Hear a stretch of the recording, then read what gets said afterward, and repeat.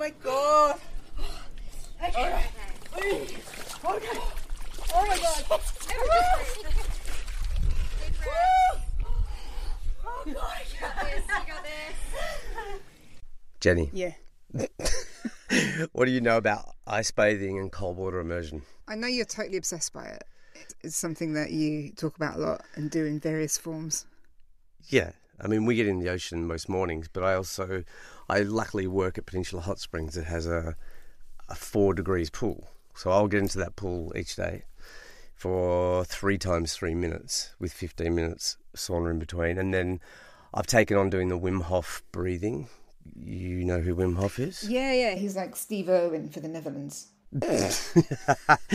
Yeah, without the wild animals. He's the Iceman, as we all know, the Dutch guy. He holds records for swimming under ice and submerging himself in an ice bath for an hour and 52 minutes. It's getting a bit of a reputation, though, isn't it? There's loads of Facebook groups where dudes are basically showing off how long they can stay in the ice for, and it's becoming a bit of a pissing contest. Yeah, there's a real hero aspect to it. You know, guys just showing they can do 10, 12 minutes. Good for you for saying you can do 3. Yeah. But that's not really the point. I mean, the benefits for it, athletes got into it first for their muscles and dealing with their inflammation. It boosts your immune system, improves your cardiovascular system, helps you burn fat, improves insulin sensitivity, improves your sleep, improves your sex. Sure does. It helps you manage your stress better. I think my main reason I love doing it is just it's a real discipline. So I'll do that each day. I mean, I grew up the youngest of 7 kids. We backed onto 200 acres of bush. There was no discipline whatsoever. You're just like the wild boy of Vermont. Well, my parents were over having kids by this point. And so you literally, there was no homework. You didn't have to do anything other than come home and eat a meal. Now, we are also going off on holiday, and we're going to the seaside village of Southwold and Iceland. Yeah, so Southwold's in the UK. My family goes there all the time. It's very picturesque, but it's unbelievably windy and cold. Even in June, July, there's like this torrent of wind coming off the North Sea. And the water temperature in Iceland is going to come in at 2 degrees. It should be about the same then. I doubt any people in Iceland actually swim in their sea. So they probably don't, but you will be. And because the only people you see swimming in Southwold have full-on wetsuits, and they're the serious swimmers, not people getting in for fun and frolics. Which is what you're going to do. I'm not that convinced. You're going to have to work a bit harder to All right, well, I've got a statistic for you then. Right. Cold water immersion has been shown by neuroscientist TJ Power to cause a dopamine spike that's 2.5 times the regular level, similar to the potency of cocaine. Is that enough incentive for you, though? That is more of an incentive. Yeah. Okay. Not only that, but whereas your dopamine levels peak around 9 minutes after snorting a line and then crash quickly, cold water's dopamine increase is more gradual, lasting over 2.5 hours. And then you also don't get that crappy mood crash. All right, well, I can see in all seriousness why loads of people took this up during the pandemic when, A, there were many things you could do, but B, you just need to know you're alive, right? Yeah, and that's when I got into it. There's a friend down the coast, Janine Willis, who's a surfer. We committed every day to jumping in the water, and it started in winter, and it was great. I'm also going to be talking to Professor Mark Cohen, and he set up the ice bath at Peninsula Hot Springs. And I'm going to also speak to some icebergers in Port Melbourne, some very extreme swimmers. Okay, this will be good. Let's talk to Janine. Let's do it.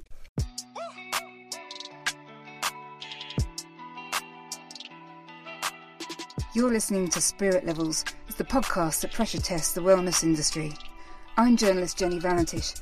Every week with my partner, actor-filmmaker Frank McGree, we'll immerse ourselves in wellness practices from the pseudo to the sensible, and we'll thresh out the benefits. I'm here with Janine Willis. Now, Janine, we jumped in the deep end in winter, didn't we? We did start in winter. We started in the middle of winter, so no kind of like acclimatizing, because they say your body can acclimatize. Yeah. We just went for it. I think we got to do some breathing exercises at the beginning. That's right. That's two-mode breathing. And of course, the link between breath and Wim Hof and cold and all of that came into play. So, what did the cold therapy mean to you during that time? Like, how important was it? Oh, it was everything. Yeah. It was everything. It was a way for the cells in my body to actually feel alive. It was a way for friendship to evolve. It was a way for me to digest what was happening in my world, in the sense of, you know, we're both artists and creatives and everything was cancelled. So it was a beautiful way to digest all of that. I'm thinking about it now. It's like, you know, if you think about Wim Hof and the ice, like that was all out of necessity, like survival. And yeah, okay, we weren't like physically dying in the ice, but we were kind of dying in a way. Like our souls were dying and being reborn through this process. Like it was literally a religious like experience, wasn't it? Yeah, and a lot of people did get into this same thing. Yeah, like it was really common to hear people were all jumping in the ocean. It was. And now I go down to Albert Park Beach and do the cold water swimming on the weekends. There are so many people down there swimming. It's insane. And it's beautiful. You know, they're alive. They're like the ones you want to meet. What you feel afterwards, emotionally and physically, is amazing. Oh, you've stepped through the portal. Yeah. How gorgeous. Now we're going to hear from Dr. Mark Cohen about using cold water therapy for mental resilience. Mark is a university professor, medical doctor, biohacker and extreme wellness expert. He is also the Director of Medicine, Science and Education at Peninsula Hot Springs, the place I work at. You'll often see him wandering around in his white robe. And he designed the 4 degrees cold plunge pool I get in. Hey Mark, so what sparked your interest in cold and hot therapies? I remember the first cold water experience I ever had. It would have been 12 or 13, and we were hiking in the high plains of Victoria. And we came to this little alpine lake that was in the shade, and there was still snow around it. And we were really hot, so I thought, I'm going to go for a swim. And that lake was, it would have been 2, 3, 4 degrees. And just the intensity and the clarity it brought and the exhilaration afterwards just stimulated. And then many years later, I started having contact with Wim Hof and the guys who were running Wim Hof sessions here in Australia. I've done research on breathing, and I've done research on saunas and yoga and meditation and mindfulness. So I actually wrote up a lecture on the science behind the Wim Hof method and realised that cold is an incredible therapy, and it actually complements heat. So you can do cold alone or you can do heat alone, but when you do both, they actually synergise. When you do heat, your blood vessels open and your heart pounds. But then when you do cold, you get immediate vasoconstriction and you get an adrenaline rush. But once you're over that, your mind starts to calm down. And then when your body realises you're not going to get out, your brain starts to turn itself off. And that's a survival mechanism, because your brain, your monkey mind, takes about 25% of your oxygen. And when it realises it's not going to get out, it turns itself off to conserve heat. So it becomes a forced mindfulness. You've exercised your psychology, your willpower. Your blood vessels have been opened and closed. It's like a bicep curl for the 100,000 kilometres of blood vessels in your body, all lined by smooth muscle. And you feel great. What about what cold water therapy does for our mental health and resilience? It activates your fight and flight. So you get the adrenaline response, and the whole sympathetic nervous system comes into action. And there are ways you can control your parasympathetic nervous system to stimulate it, and you can actually make better decisions. Because when you're under stress, in that fight and flight mode, which a lot of people are in as a baseline, anxious people, you can't think straight. And that's by design, because when you're trying to run from a tiger or have a battle, you don't want to have to think about it. You want to act instinctively. So your thinking mind, your rational mind turns off. I remember I was teaching groups of people to do ice bathing, and coming up with ways that you can activate your parasympathetic nervous system. And that way you can be relaxed under stress. The James Bond effect. So I came up with the 10 hacks to relax. They're things that you do when you're safe in your cave. So the sympathetic nervous system would make you ready for fight and flight. So you clench your fist, tighten your stomach, blood's going to your muscles. But when you've saved your life and you go back to your cave, and that's when you heal. That's when you sleep. That's when you eat. That's when you fix your nets. So the 10 hacks to relax, that simulate those, and they're simple. Touch all your fingers, wiggle your toes, soften your stomach, breathe through your nose, sigh, smile, swallow, sing, flutter your eyelids, and focus within. So if you do those activities when you're in an ice bath, or any time you're scared, anxious, upset, or in pain, those activities will signal to your body that you're safe and in control. It's building resilience. So hormetic stress is when you stress your body, so the next time that stress comes, you just set your willpower in your mind and you just get on with it. And going into cold actually helps with that. There's a lot of talk about brown fat. Exposing your body to cold activates brown fat, the good fat. If you think about our evolutionary ancestors, as winter would come on, you can generate heat using your muscles when shivering and teeth chattering, but then you can't use your muscles for other things. So what happens is your body upregulates its metabolism, and the best way to upregulate heat production is to produce brown fat. It's like white fat, but it's located around your blood vessels. I think of it as like a heater unit around your core. It's laden with mitochondria, that's why it looks brown. But those mitochondria are thermogenically decoupled, which means instead of producing energy for chemical reactions or muscle contraction, they just produce heat. And their preferential fuel is white fat, because white fat is the most energy-dense fuel you have in your body, and you don't want to use glucose, which is important for your brain and your other organs. So you end up upregulating brown fat production and burning white fat. Okay, Jenny, it's the last day in Southwold. How's your experience been? It's been moments I've come out of the sea and I've felt really high, and then yesterday I felt like, and today the idea of getting in is actually bullshit. It hasn't got any warmer, has it? No, there's people around with, it's the second day of summer actually, but there's people around with woolly hats and there's down-filled jackets. Even the dogs have got jackets. Yeah. And there's a northerly wind. It's never left. Down off the pier. Yeah. Trade winds. I don't want to get in. I know you don't want to get in, but you're going to, right? Okay, let's go. That was Southwold, and Jenny did really well. Iceland was next, and what a magical place. We swam at the base of a waterfall at a black sand beach, but by far the favourite spot was a 2 degrees glacier lagoon with icebergs in the background. Unfortunately, this is the audio from that recording.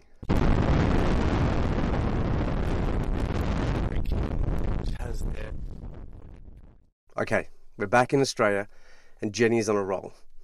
She's taken up the challenge of doing a week in the 4 degrees pool at Peninsula Hot Springs, the one I get into, and she's going to build up to doing 3 minutes. How are you feeling, sweetie? I'm feeling pretty good. So we've had the warm-up, if you like, of getting in the sauna, the cold plunge, 30 seconds in the ice bath, and then this is the second round. And how many 3 minutes? 3 minutes. It's a good release. No, this is not for me. Yeah. I'll just put a bit more neck in. How are we up to now? 10 seconds. Might as well start making it over here. You can dip your head under if you want to. No, right. Fair enough.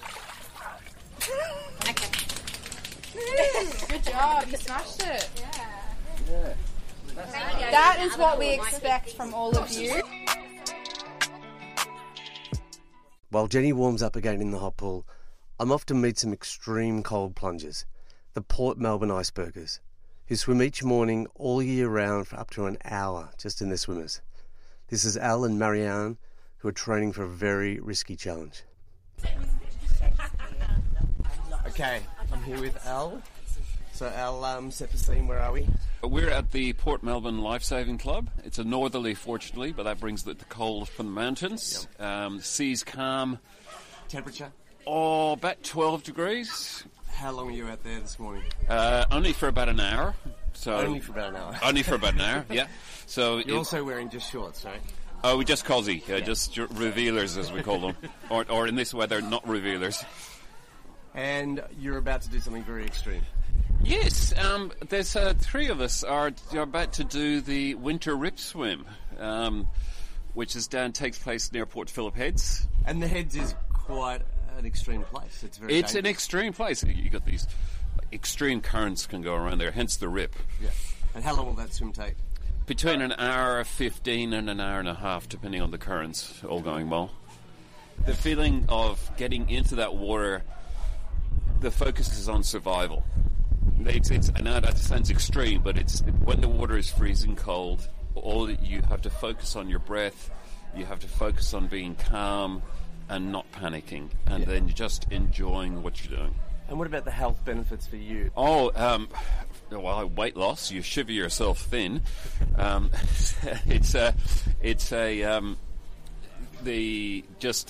cardiovascular, the whole kit and caboodle. It's just like swimming is just a great all-round sport.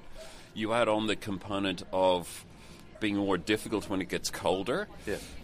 But certainly the social aspect of it alone is also beneficial. It's the best way to start the day. Yeah. Like we start at 6:30 in the mornings here, and it is pitch black. You watch the sunrise, and just watching the sunrise from out in the water it's a privilege. I'm here with Marianne. How long have you been swimming in the cold? My whole life, I guess. Love swimming, and I always feel like being able to swim in the cold is like a superpower, because you go places so often and they're beautiful, but people will be like, "Oh, it's so cold, I can't swim," and it's like, not if you've got good cold tolerance, then you can swim anywhere, and it's lovely and it's kind of special. My thinking of the swimming with the cold is that you have to embrace it, and you have to kind of give yourself up to being cold, and in order to do that you can't be tense. You have to just kind of relax into it, and I find that it makes me slow down, and it makes me calm, and it makes me peaceful. I'm quite a stressy person, but when I swim I'm very focused on what I'm doing. I've had a history of anxiety and depression, and it helps me. Like quite often I'll come down in the morning and I'll be like, "Oh my God, I'm so anxious today. And then partly it's the people as well, you know, they rally and give you a hug and say, "Oh, don't worry, it's okay, come on, let's swim." And then as soon as you hit the water, it goes. Like it just goes, and feel calm and feel like, "Oh, it's okay." And like if you can do this, then everything else is fine. Okay, sweetheart, how did you find your cold water experiences? I actually thoroughly enjoyed it. It's very exhilarating. And just hearing from all the guests was great too. Like listening to Marianne, and she was talking about her idea of starting the day with a cold water swim. It kind of gives you a superpower. You know, you can take on anything, which is great, because it's almost like the idea of a vaccine. You know, it's a small dose of something immunises you against a greater threat. Yeah. I love that idea. Yeah. And we have got into the ritual of each morning getting up for a walk and going for a swim. And you do feel supercharged for the day. Mm.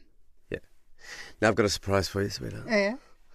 Now you know I'm building you a sauna at your house. Yeah. Luxury sauna made of rock and recycled timbers. But next to it now is going to be your own ice bath. So we got a chest freezer off Marketplace for $100. And then you seal all the joins with silicone. That's an easy job. And I'm insulating around my ice freezer. So it's a timber frame with insulation internally to keep it nice and cold. And steps. And some beautiful steps going up to it. Then a thermostat. I bought the Inkbird, which is a really good one. $69. It's Wi-Fi, so you can set the temperature even if you're away from the ice chest. So there's no getting away from this. There's no getting away. We can be hours away, and I'll set it for 1 it's degree. It's not cold enough. And then for filtration, a lot of people can buy expensive filtrations setups. Is this in case someone pees in it? This is in case the water goes a bit mank. But we're in a situation where it's just us two. A lot of people have people coming over to their house, so it's advised to get a filtration system. But we luckily have the expert at Hot Springs advising us, and we're just going to use a little bit of chlorine, and then we're going to dump our water. That was the expert advice. Well, it is the dose is the expert advice. And then we're going to dump our water every month or so. Okay. So it's simple. I mean, that's a couple $100. But Frank, you know, you were talking at the top of the show about how plunging in an ice bath is better than a cocaine high. I didn't say it was better. I said I'm saying it's as good. It releases more dopamine and for longer. Yeah, which is probably true, because I also found a study with rats, and it was immersing these rats in cold water. That's mean. And then giving them access to cocaine, and they went for cocaine even more than normal after their ice bath. That's interesting, isn't it? I think basically if your reward system has been revved up, then you're looking for another high to sustain it. Yeah, that's interesting because I do get really high after doing ice bathing. When I finish work around 4 o'clock and I know I'm about to go into the ice bath, I get this like high. Like jonesing. Yeah, like I'm just about to score. I do, and I'm looking forward to it. And then even though the first 30 seconds to a minute in ice, like 4 degrees ice, is hell, but you've been weirdly looking forward to it because you know the high you're going to have at the end of this session. Interesting. What I love about coming out of the cold water, when you do it with the heat as well, with the sauna, is you go from one to the other and you've got this like a glow, an inner glow. There used to be this UK breakfast called Ready Break, and the adverts had these kids leaving for school in really shitty, slushy weather.